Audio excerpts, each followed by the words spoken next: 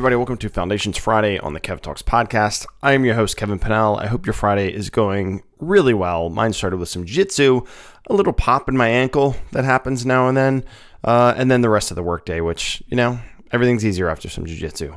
So I wanted to share this Friday, just kind of honestly a summary of the episode that actually came out yesterday. So a little bit late this week for the full episode. Apologies.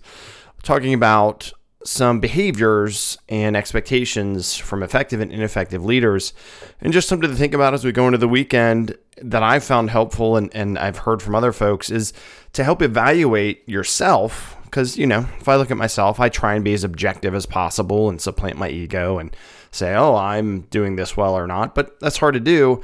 So a tool that I suggest that you all use, that I've used, is to get 360-degree feedback. Basically, that's like a 4-question survey.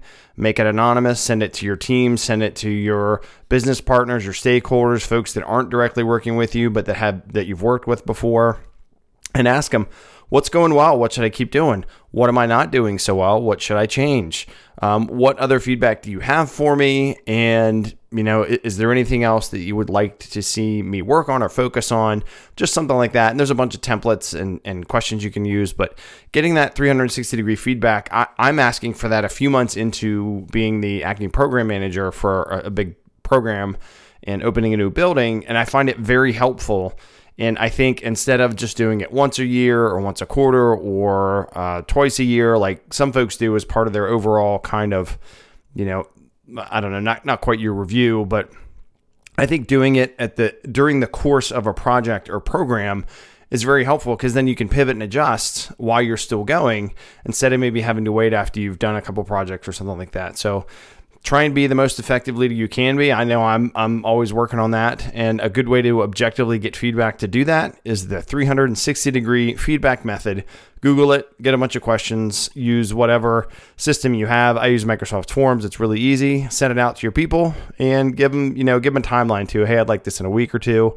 And then work on improvements. Like I'll keep working on improvements here in the podcast. Really excited about some of the episodes coming up in the next couple of weeks. One with Judd Baker, who you may have heard on the Jocko podcast, talking about Civil War leadership. We talk about what were the leadership decisions that led up to the Battle of Gettysburg in the Civil War. Really interesting to hear about some of the most famous generals that we've all heard about, of Jackson and Lee and Meade and Hooker and some of these other folks. And then after that, the week following, I got to talk to someone that was my project management office director about how to stand up an effective and efficient project management office. So a great conversation with Katie McCullough. So look forward to those. But thank you all for being here on this Friday. Remember, have a plan, stay informed, and get involved.